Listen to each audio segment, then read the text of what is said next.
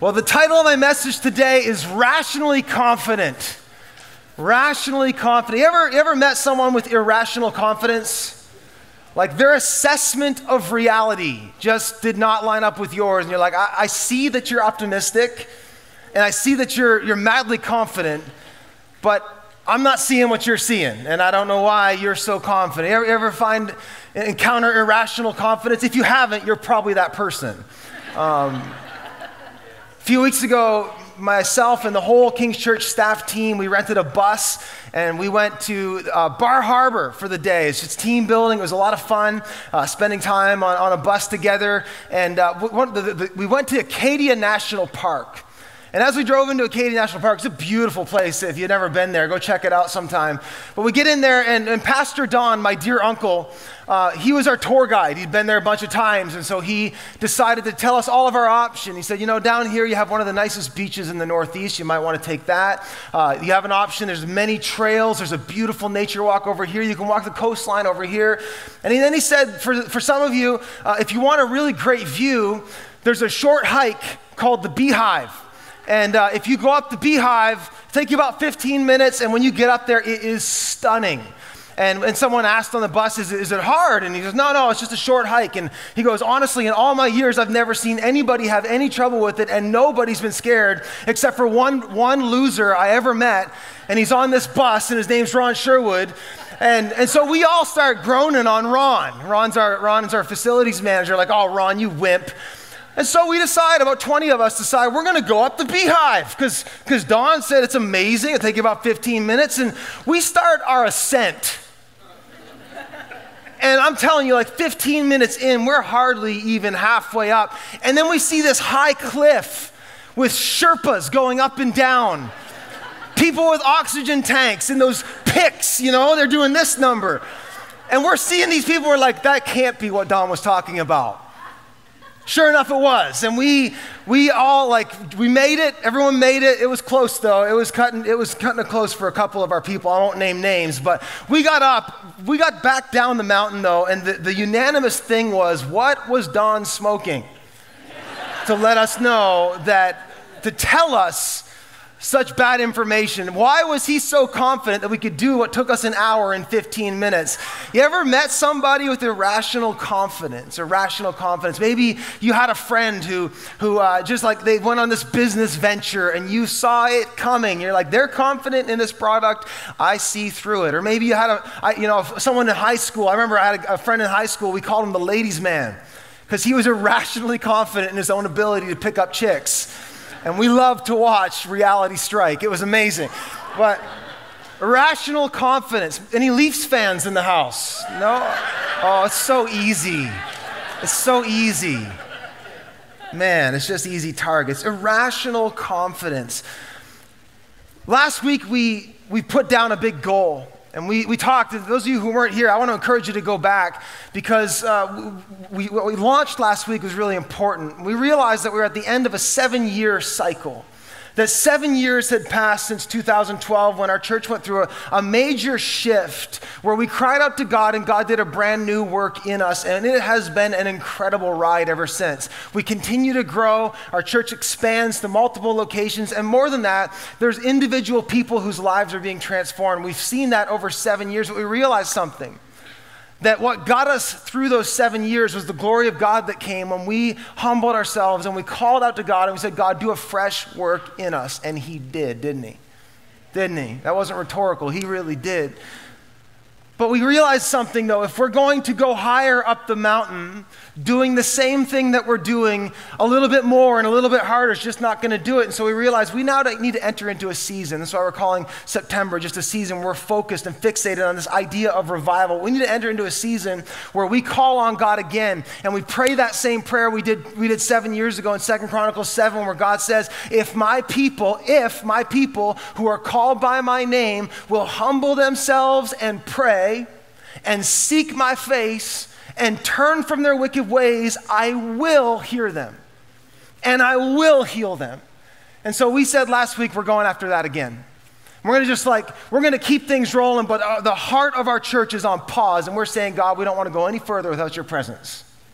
We need you to do a fresh work. And so we're starting to dream about revival. We're starting to dream about God doing a work of renewal in our own individual hearts as individuals, that God would bring fresh life and fresh glory and fresh power and fresh fire into us as individuals. But it'd be bigger than that. It'd even be corporate, that the church known as King's Church would be lit ablaze in fresh fire and fresh glory, that like the old glories are no longer glory for us. That God would raise the bar and do something new in our day. Are we hungry for that?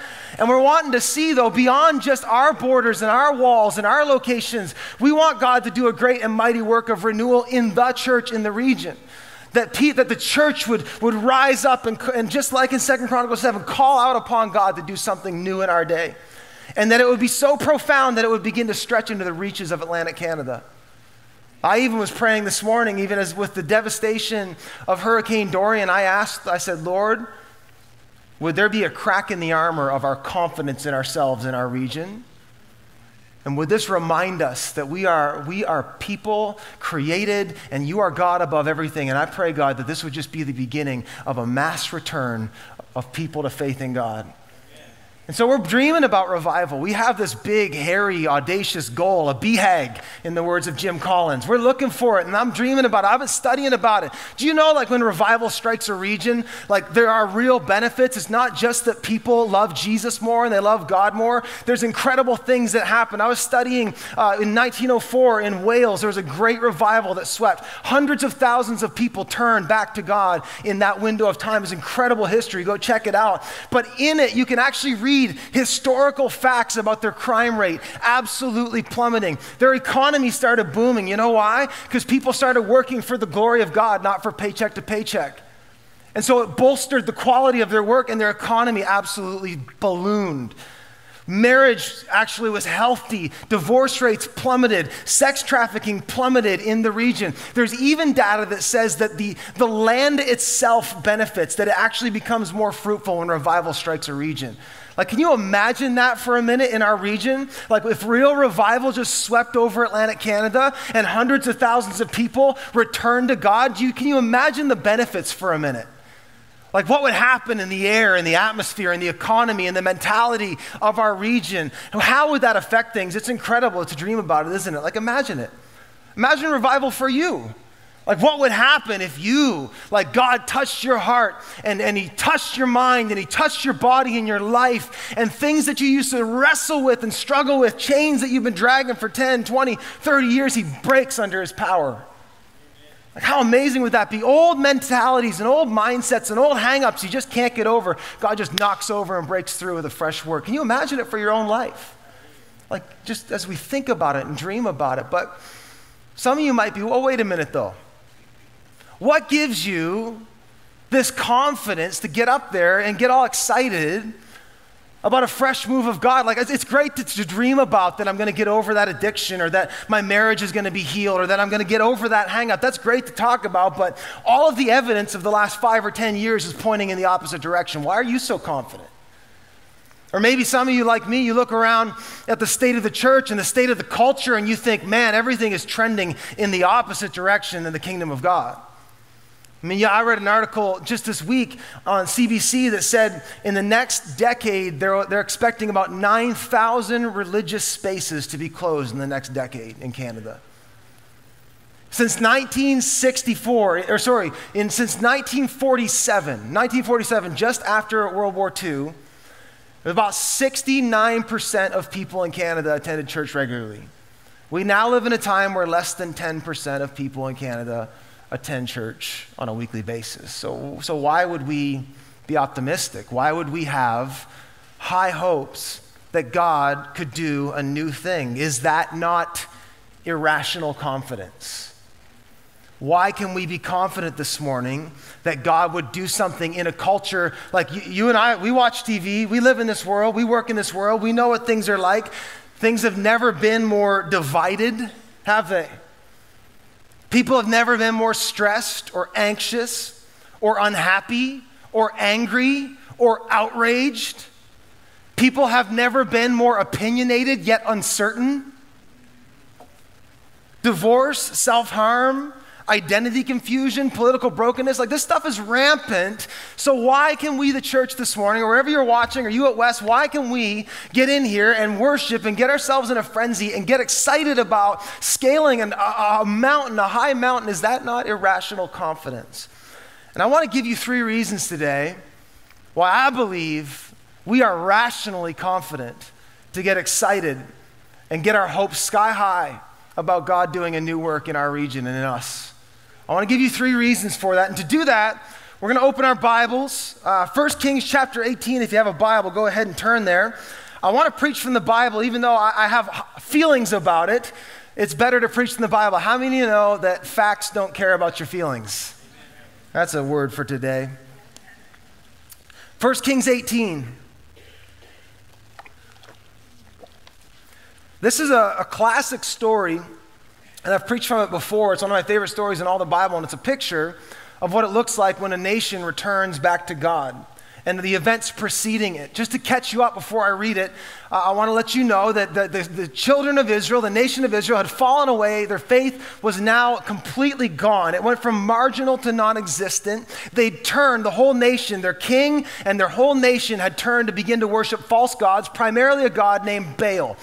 The worship of the one true God was basically gone, and there were very few people. There's just a remnant left. We'll talk about remnants next week. But there was just a small remnant left, and we find they're in a 3-year drought. 3-year drought that had turned into an outright famine. And Elijah, the man of God, the man of the hour, God moves him forward, and he confronts King Ahab and all the prophets of Baal on Mount Carmel, and basically lays down the gauntlet and said, this is a kairos moment. It's a window in time where God wants to show himself faithful. And so here's the deal. You call on your God, I'll call on my God, and whoever God shows up, that's the real God. Deal? And the prophets of Baal said, yeah, let's do it. Ahab said, yeah, let's do it. So they go up this mountain called Mount Carmel, and Elijah lets them go first. And he says, okay, you guys go ahead and call on your God. Let's see what Baal can do. And let's read what happens. And we're gonna pull some insights on why we're gonna be confident this morning that God's gonna do it again here. So this is what preceded a great revival in Israel. Let's look at it. Are you with me? All right, Wes, you with me? Good. So they prepared one of the bulls. This is the prophets of Baal. It's their turn. They prepared one of the bulls and they placed it on the altar, and then they called on the name of Baal from morning until noontime, shouting, "O Baal, answer us!" But there was no reply of any kind. Then they danced, hobbling around the altar they had made. About noontime, Elijah began mocking them. I love Elijah, just swagger. Look at the swagger. Hey, you have to shout louder. I don't think Baal can hear you. He's got his beats on. I don't know. He's not paying attention today. He's listening to Rihanna or something. I don't know what Baal's got going on. You gotta shout louder, he scoffed. For surely Baal is a god. Perhaps he's daydreaming, or maybe he's relieving himself. That is exactly what you think it means. Maybe Baal's in the bathroom with the Telegraph Journal wide open reading the classifieds. I don't know what Baal's up to. He's not paying attention to you. Or the trash talk just continues. Maybe he's away on a trip. He took a vacation from being your God. He went to New River Beach or wherever you go. So they shouted all the louder. And following their normal custom, they cut themselves with knives and swords until blood gushed out. These guys, were they committed? Yep. They raved all afternoon, all morning and all afternoon until the time of the evening sacrifice. But still there was no sound, no reply, no response. Then Elijah called to the people, "Come over here, enough of that. We're done. It's enough. I love that. It's over." They all crowded around him, and as he repaired the altar of the Lord that had been torn down, he took 12 stones, one to represent each of the tribes of Israel, and he used the stones to rebuild the altar. If you're taking notes or you have a Bible open, highlight that. Rebuild the altar, repair the altar. And then he dug a trench around the altar, large enough to hold about 3 gallons, and he piled wood on the altar, and he cut the bull into pieces, and he laid the pieces on the wood. And then he said, "Fill 4 large jars with water, and pour the water over the offering of the wood." And after they'd done this, he said, "Do the same thing again." And when they were finished, he said, "Now do it a 3rd time." And they did as he said, and the water ran around the altar and even filled the trench. Now let's just pause there because I don't want to go any further before we miss something important for us. One of the main reasons we can have confidence that we know God is going to move is because he's shown us how. We actually know, and we're confident today because we know the system. We know the system. If you're taking notes, write this down. We can be confident because we know the system. God is a God of patterns.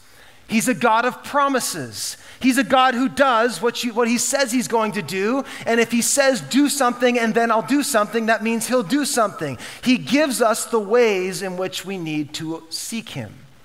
Now, I know some of you are saying, hey, I was here last week. Didn't you tell us that systems are bad? Didn't you get up and do this whole thing about how a system falls apart and machines begin to draw power instead of give power and machines start to corrupt? Didn't you say that systems are bad? No, I never said systems are bad. I said worshiping a system instead of the someone is bad. I said getting the cart before the horse is bad. I said operating as a church like a machine instead of realizing that the machine needs the oil and it needs the fire. And so we needed to get first things first, but you got to understand something about God. God actually gives us the patterns and principles in which he will move. It actually isn't a mystery. When God comes, that's a mystery. That he comes and how he comes, he actually tells us what to do.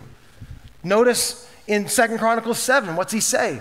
He says, if my people, here's the offer. If you're called by my name, will what? Say it out loud. Humble themselves and then I will hear from heaven. Do you see that? He said, if you do these things, then I will come, I will hear you, and I will heal you. See, revival happens when we seek God. And seeking is twofold. Seeking has desire, correct? Like you got to want to do it. But seeking also has doing, doesn't it? There's actual action required, isn't there, in seeking? Like we said in our prayer series, you haven't seeked until you sought, right? There's a doing. You have to do something. There's actual doing required in the seeking. And when we think about God doing a new work, we've got to realize something, that he comes when you seek him. The fire of God always falls on the forms of our faith. The fire of God always falls on the forms of our faith. That you and I actually set the space for the fire of God to fall. That we actually set the very groundwork for God to inhabit. That's what we do. If you notice what Elijah did you catch it? It said he did a few things. He actually prepared the space where God came. What did he do? It says that he rebuilt the old altars that they'd torn down. What's an altar? An altar is a place of consecration, isn't it? It's a space of designation. It's a place where we cleared out and we took what was desecrated. What's that mean? It means secularized, made normal, and we made it sacred again. It means dedicated to God. This is what Elijah did. It says that the people had torn down the old altars, those spaces where God used to show up. No longer are they available to God. And so what did he do? He rebuilt the old altars. I think this is crucial. You've got to realize something. God needs a space in which to dwell. And a lot of us never experience God because there's no room in our lives. We've never made the space. Elijah actually had to prepare a place. This is this idea of consecration, this idea of obedience, this idea of building old altars. What's it mean? It means to raise a standard and to set apart a place to say, God, I'm leaving this open for you. This is your space. This belongs to you. And I'm going to move everything away from it and I'm going to set you apart and set this apart. That's what an altar is. An altar is a space that is set apart before God. And it's so important to notice that before the fire came, Elijah had to rebuild the old altars. The word old in there struck me because I'm all for new. I'm all for new things. I'm all for new things and all for experiencing the innovation and technology and all the stuff. And we use technology in our church and all the things. But there are some things that are old things that are always things. And I wonder maybe if our grandparents weren't so crazy in some of the altars they had. I wonder if it wasn't so nuts to say, I don't care, kid, if you got gangrene, get your dang church clothes on, we're going to church. Right? Like, were they crazy? Maybe not. Maybe it's time for the church to start repairing old altars and start raising some standards and saying, you know what, as for me and my house, we will serve the Lord. I'm not just going to let anybody influence my kids' minds. That mind is an altar to the Most High God, and I'm going to influence it, and I'm going to prepare a place. Maybe we start looking at our calendars and saying, okay, where's God going to show up? God, you get this day, and you get the first of every morning. Maybe that's not a crazy approach. Maybe if we started making some space, we'd start to see God occupy it. See, God always moves in the space we prepare. The fire of God always falls in a form. Think about like when Jesus was baptized. The Bible says he came up out of the water. The skies opened up and the Holy Spirit descended in the form like a dove. It was a form. You think about Pentecost, the first church. There they are in the upper room, and it says a sound like a mighty rushing wind. Anybody heard a sound like a mighty rushing wind recently? Came in and said the Spirit descended upon them like tongues of fire, form. There's always a form to how God moves, and there's two major errors we often make. Some people, some churches, they're all work and no pray. They're all work and no pray. Or maybe some Christians, not just churches. You think, it's all on me. I'm going to do all the stuff. No, we talked about that last week. You're dead. You're a robot. But there's also an error that's all pray and no work. You think that as long as I stay inside and I pray and I pray and I pray and I cry out to God, notice the difference between Elijah and the prophets of Baal. The prophets of Baal kept just ramping up their prayers. At a certain point, prayer intensity is not going to change anything. The question is there a space for the one true God to operate in? So we got to rebuild the old altars. That struck me hard this week. I was reminded of something my mentor, Kevin Myers, said to me one time when he was telling me about how he was praying to God. And he said, God, I want more of you. I want to experience more of you in this season. And he said, the Lord said to me, if you want more of me, you got to be more like me. And that's not a threat. It's an invitation to make space. To say, God, you get this space in my life. You get this time. You get this money. You get this mind. You get everything. To the degree that you make space is the degree that you experience the presence. He rebuilt the old altars.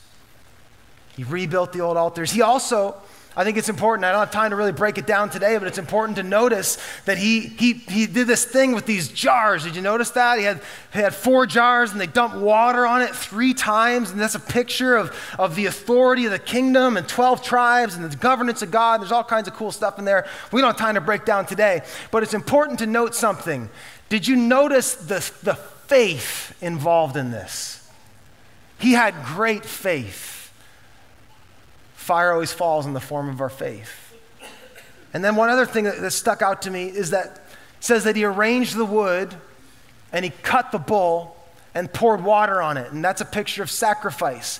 Can you imagine how scarce wood and bulls are at the end of a 3-year famine? That might have been the last bull. There might have been no more bulls after that. This was crazy faith. This was real faith, and it was real sacrifice that Elijah did. And it was upon that, it's upon that move that the fire of God fell. So what am I trying to say? I'm saying this. Here's why I'm confident today that God is going to move in my life, because I'm making more space. Saying, God, I'm giving you more time. I'm giving you more focus. I'm carving out things, and they aren't even bad things. They're just things that are getting in the way of him. So I'm doing less of that and more of you. I'm thinking less that way, and I'm thinking more about you. I'm sleeping in a little less, and I'm getting up for you a little bit more. That's why I'm confident that God's going to move, because he said, if you'll seek me, you'll find me. It's a promise. It's action, reaction. He'll do it, and that's why I'm confident he's going to do it in our church. And he's going to do it in the region, because our church, as for us, we are going to seek the Lord in this season. Amen? We're going to carve out some space and just say, God, you can have it all. It's all great, but it's all nothing unless you're in it. So God, change what you want to change, break what you want to break, build what you want to build, do what you want to do, call us where you want to call us, do what you want. We want you. We want to see God do a new work. I'm confident because we know the system, but let's keep moving. more than my ability and our ability to arrange ourselves according to his promise, I'm confident today, not just because of the system. Let's look a little further here. Let's look at what happened next. Are you still with me? Yes. Verse 36. I'm excited. I hope your confidence is rising. Verse 36 says this, at the usual time for offering and the evening sacrifice, Elijah the prophet walked up to the altar. So they prepared the altar, correct? And then Elijah walks up and he says, O Lord, God of Abraham, Isaac, and Jacob, prove today that you are God in Israel and that I am your servant. Prove that I have done all this at your command. This was your idea. O Lord, answer me. Answer me so these people will know that you, O Lord, are God and that you have brought them back to yourself. Immediately, just making sure you're paying attention. Immediately, the fire of the Lord flashed down from heaven and burned up the young bull, the wood, the stones, and the dust. It was even licked up all the water in the trench. Isn't that amazing? Just consumed everything. That's how God rolls. Look at this. And when all the people saw it, do this to us in our day, Lord. When all the people saw it, when they saw the glory of God and the fire of God fall, look what it says. They fell face down on the ground and they cried out, the Lord, he is God. Yes, the Lord, he is God. What a picture. Just people returning, saying, oh God, we've been duped. There is no God but you. See, I'm confident this morning that God is going to do a fresh and powerful work in our day, not only because we know the system, but more importantly, because we know the someone. We know who he is. And at the end of the day, my hope is not built on a pattern or a principle. It's not built on a project or a process. It's built on a person, and his name is Jesus.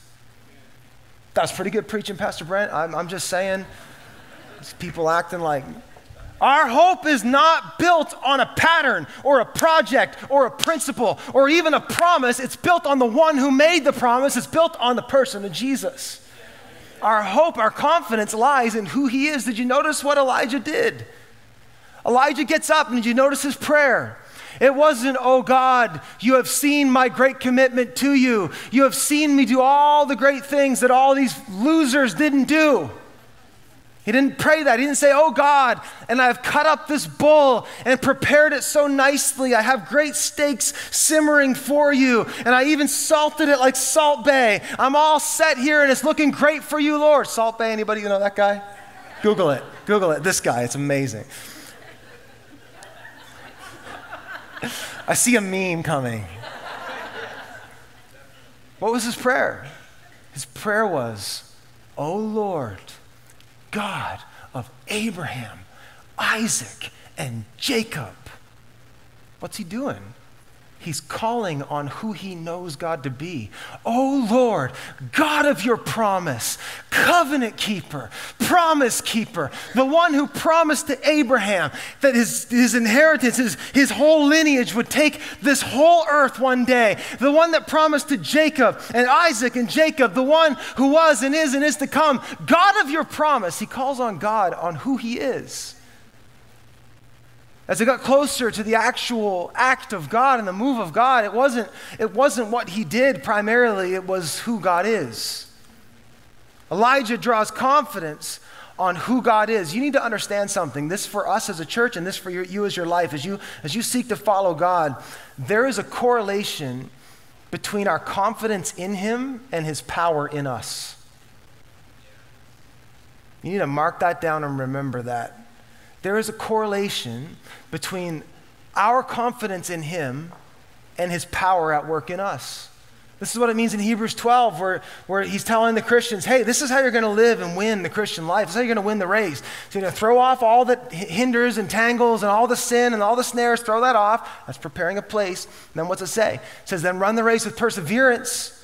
And it says, and here's how you're going to do that. We do that by working really, really, really hard. No, the scripture says we do that by fixing our eyes on, say his name. Yeah, we fix our eyes on Jesus, who is the author and the perfecter of our faith. He's the one who does it. It's about him. So when we get confident today, our confidence isn't just built that we've arranged ourselves just so. Our confidence rests even more in the fact that he is a God of his word. And that when we do our part and we seek him, he will do his part. He is a God of his promise. Elijah called upon God's character. He said, I know who you are. God of Abraham, Isaac, and Jacob. God who never, ever forsakes his word. You aren't a man that you can lie. Your word accomplishes that for which it's set out for. It never returns void. Faithful is the one who calls us, and he will do it. He who began a good work in you is faithful to bring it on to completion. He gets confident in who he is. How confident are you in who God is? Are you rattled this morning? Build your confidence in who God is. He is true to his word. You need to learn how to preach to yourself. God knows. You need to remind yourself and remind the powers. We need to, as a church, I pray that this is a season where we remind the powers and principalities that we have not lost our confidence in God. And yet we see churches closing and we see families breaking and we see addictions rampant, but we know who our God is. And the God is a way maker, and he is somebody that even when it looks like it's the 11th hour and it looks like there's no hope, we know there is a moment coming when God will be faithful to his word. And as long as there is a church that stands up and says, I trust in my God, he will move.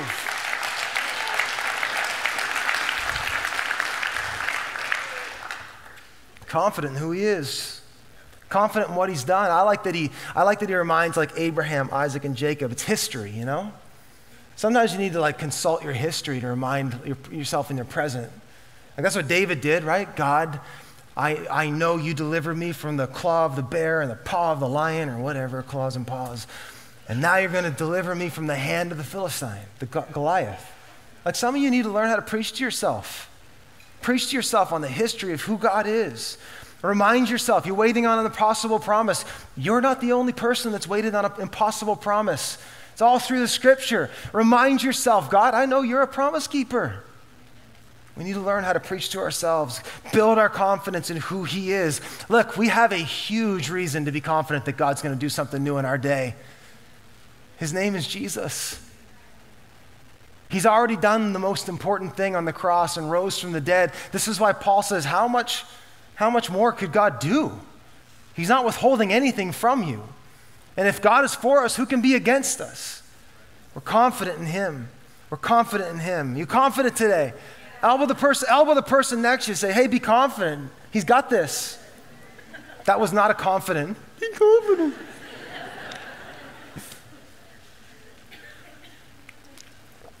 All right, one more thought.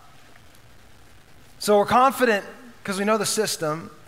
We're confident because we know the someone, which is really where we're hanging most all of our hope. It's on him.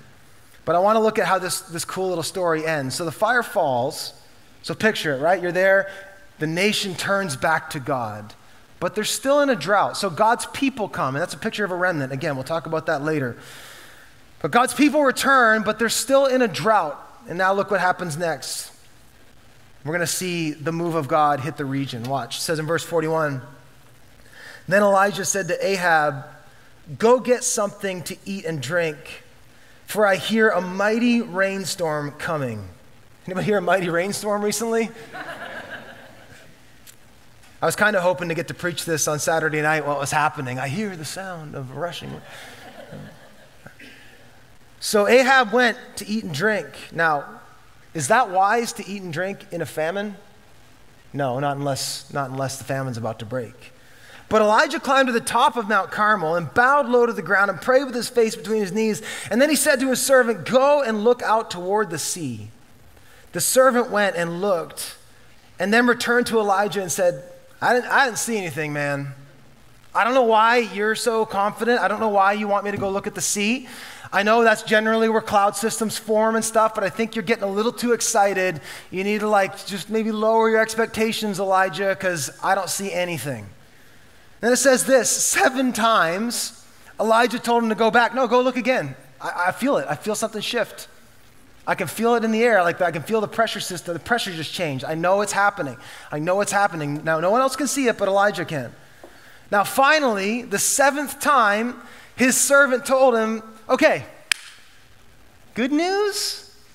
I saw a little cloud. Now, let's not get too excited. It's a small cloud. like literally the size of a man's hand. So it's not going to be the system that's going to really bring the rain that's going to do the thing. It's really just a small thing. So let's not get too excited. It was just a little cloud. I saw a little cloud the size of a man's hand rising from the sea, and then Elijah shouted, "Woo! Hurry! Go get Ahab. Tell him to get moving.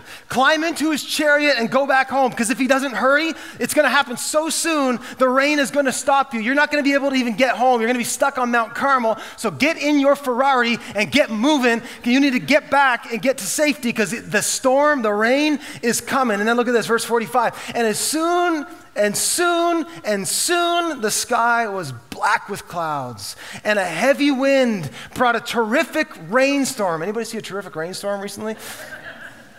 "And Ahab left quickly for Jezreel." And then there's this fun fact. "And the Lord gave special strength to Elijah. He tucked his cloak in his belt and ran ahead of Ahab's chariot all the way to the entrance of Jezreel." Fun fact. I love that. Like, anybody see the Marvel movies where like Captain America's running faster than cars? This is where it really happened, except this guy was in a dress, so it's a good picture.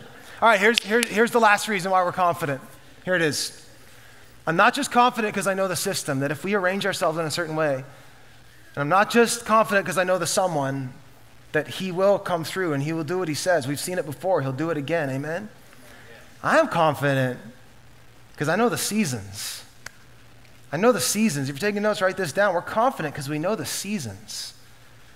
I see the signs. Elijah saw the signs, and it opened up his eyes. He saw the signs. Where's all my 90s friends? They got me humming that all day. I saw the sign. You're welcome. He saw the sign. He saw it. He saw it before anybody else saw it. Everybody else was seeing drought. Elijah is like, no, something shifted. Something shifted. Something has changed. I can feel it in the air. I can feel moisture rising in the air. I can see the shift. I can see the change. Listen, we as Christians need to be the ones that don't see the drought. We need to see through the drought, and we need to know the seasons, and we need to realize that if there's been no rain, there's a time when the rain is going to come. That if the tide has gone out, there's a time that the tide is going to come back in. And if we're not careful, and I know I've fallen victim to this, and I suspect you have too, if we're not careful, we can just buy drought thinking. And we can just start looking at the drought and start, frankly, believing some of the ideology of our day, like that progressive secular ideology that basically says, you know what? There is no God, you're God, and frankly, religion is the problem. It's this oppressive, regressive thing, but if we could just leave that behind in the past and we could work together and you do you and I'll do me and it's all love and we're gonna make utopia, it gets really easy to start hearing that and thinking, well, maybe they're right. But we, the church, need to be the people that actually see the writings on the wall. We need to be the ones that see the cloud rising from the east. We need to be the ones that see that the things are shifting. Have you noticed lately that like some of that secular ideology is absolutely starting to crack and implode? Have you seen that? I see a cloud rising. Have you seen like the contradictions of some of that ethos and ideology are starting to become more prevalent in people? They're starting to see it. They're starting to say, hey, you know what? At a certain point, we can't all do you because sometimes you being you is going to step on me and I don't like that. Or, you know what? That's great. If you want to be a girl, but just you can't win in girls MMA. That's just not going to be how it's going. Like all of these things in our culture, we're starting to see pressure cracks. You're seeing it. You're seeing it in politics. Listen, the answer is not in the left or the right. They're both busted and messed. We're starting to see it. It's tearing. It's fracturing. I see a cloud forming. Are you seeing it? We need to be the people that learn how to see through the drought and start seeing the small clouds that are coming, and we realize we get excited. We get hopeful. Every time I see just the contradictions and the hypocrisy and the frustration rising in the culture, you know what that tells me? It tells me there's a cloud rising. It tells me the tide's going out. It tells me we're getting to the end. It tells me people are getting fed up with this crap. And they're going to turn and they're going to look and say, the Lord, he is God. We aren't God. You see, the ideology right now that permeates our culture is they want the kingdom without the king. But people are waking up to the fact that you can't have both. And that the Lord, he is God. And when he is in his rightful place, things start to fall in order. And so I look at the world, and it's easy to see the drought. But if we start looking through a little bit more, and we see the political tennis match that's happening, and we see all the fractures in our cultures, and all the inconsistencies, and all the stuff that's starting to snap and creak and bust and break, that should make us, the church, excited. That means the rain's coming. And if you know anything about the history of revival, revival always follows cultural crisis. Always. Here's something that can make you maybe a little more excited. This is not new. I was reading about the Great Awakening this week, and the Great Awakening was this incredible movement that happened in the 1700s. A guy named John Wesley, and then a guy named George Whitefield, and a guy named Jonathan Edwards. In the whole Western world, like this massive renewal swept over England and Great Britain and through America, and it's just one of the craziest moves of God that has ever happened. And they're describing the cultural climate beforehand, and they were saying things that if you read it, you'd think they're talking about today. You know, the church was marginally committed. People had left their faith. The kids were not picking up the faith of their parents at all. And in fact, there was even some statements about kids that were failing to launch, like they were staying at home until they were in their 30s. Take hope, parents. They weren't getting married. And in fact, and more seriously, there was like self-harm and depression on the rise, even though they didn't really call it the same way we call it. There was self-harm and suicide was on the rise, despair and hopelessness. And it was on the backdrop of that cultural crisis that the wave of the kingdom of God rushed in. See, I look around, and I mean, if you see the drought, you can get discouraged. But if you start to see the fact that there are clouds forming over this region, oh man, that gets me excited. That gets me excited. What do you see today? What do you look to the parent right now who's like, you're praying for your child who seems like they've gone so far away. You know what? Pray them into a wall. Pray them into that moment where the clouds form over them and they have that realization as they eat the pig slop. What am I doing? What am I doing? And they return. What do you see? Do you see the drought, or do you see the opportunity for the kingdom to rush in? I see an opportunity. I'm excited. I'm excited for our region because I've never in my lifetime seen more lethargy in the church. I've never seen more people checked out than I have before. I've never seen more dysfunction in our region, or despair or depression or cynicism. Sounds like a great time for a move of God, doesn't it? Look at this. I want to read a quote to you. This is by a guy named Mark Sayers, and he's a revivalist, and he's a sociologist. He's brilliant. And he says this. He says, to human eyes, the tide seems to have retreated. But out beyond the breakers, the power is growing, churning in hiddenness, preparing to return with force. The secular progressive creed is looking weaker than it initially appeared. The gaps between its promises and reality are widening. Its contradictions are being revealed in increasingly plain sight. Are you seeing that? Causing significant cultural upheaval and change, rising inequality between rich and poor, distance between elites and everyday people, the growth of loneliness and social disconnection despite our hyperconnection. Everybody's connected. You have 1,000 Facebook friends and no friends.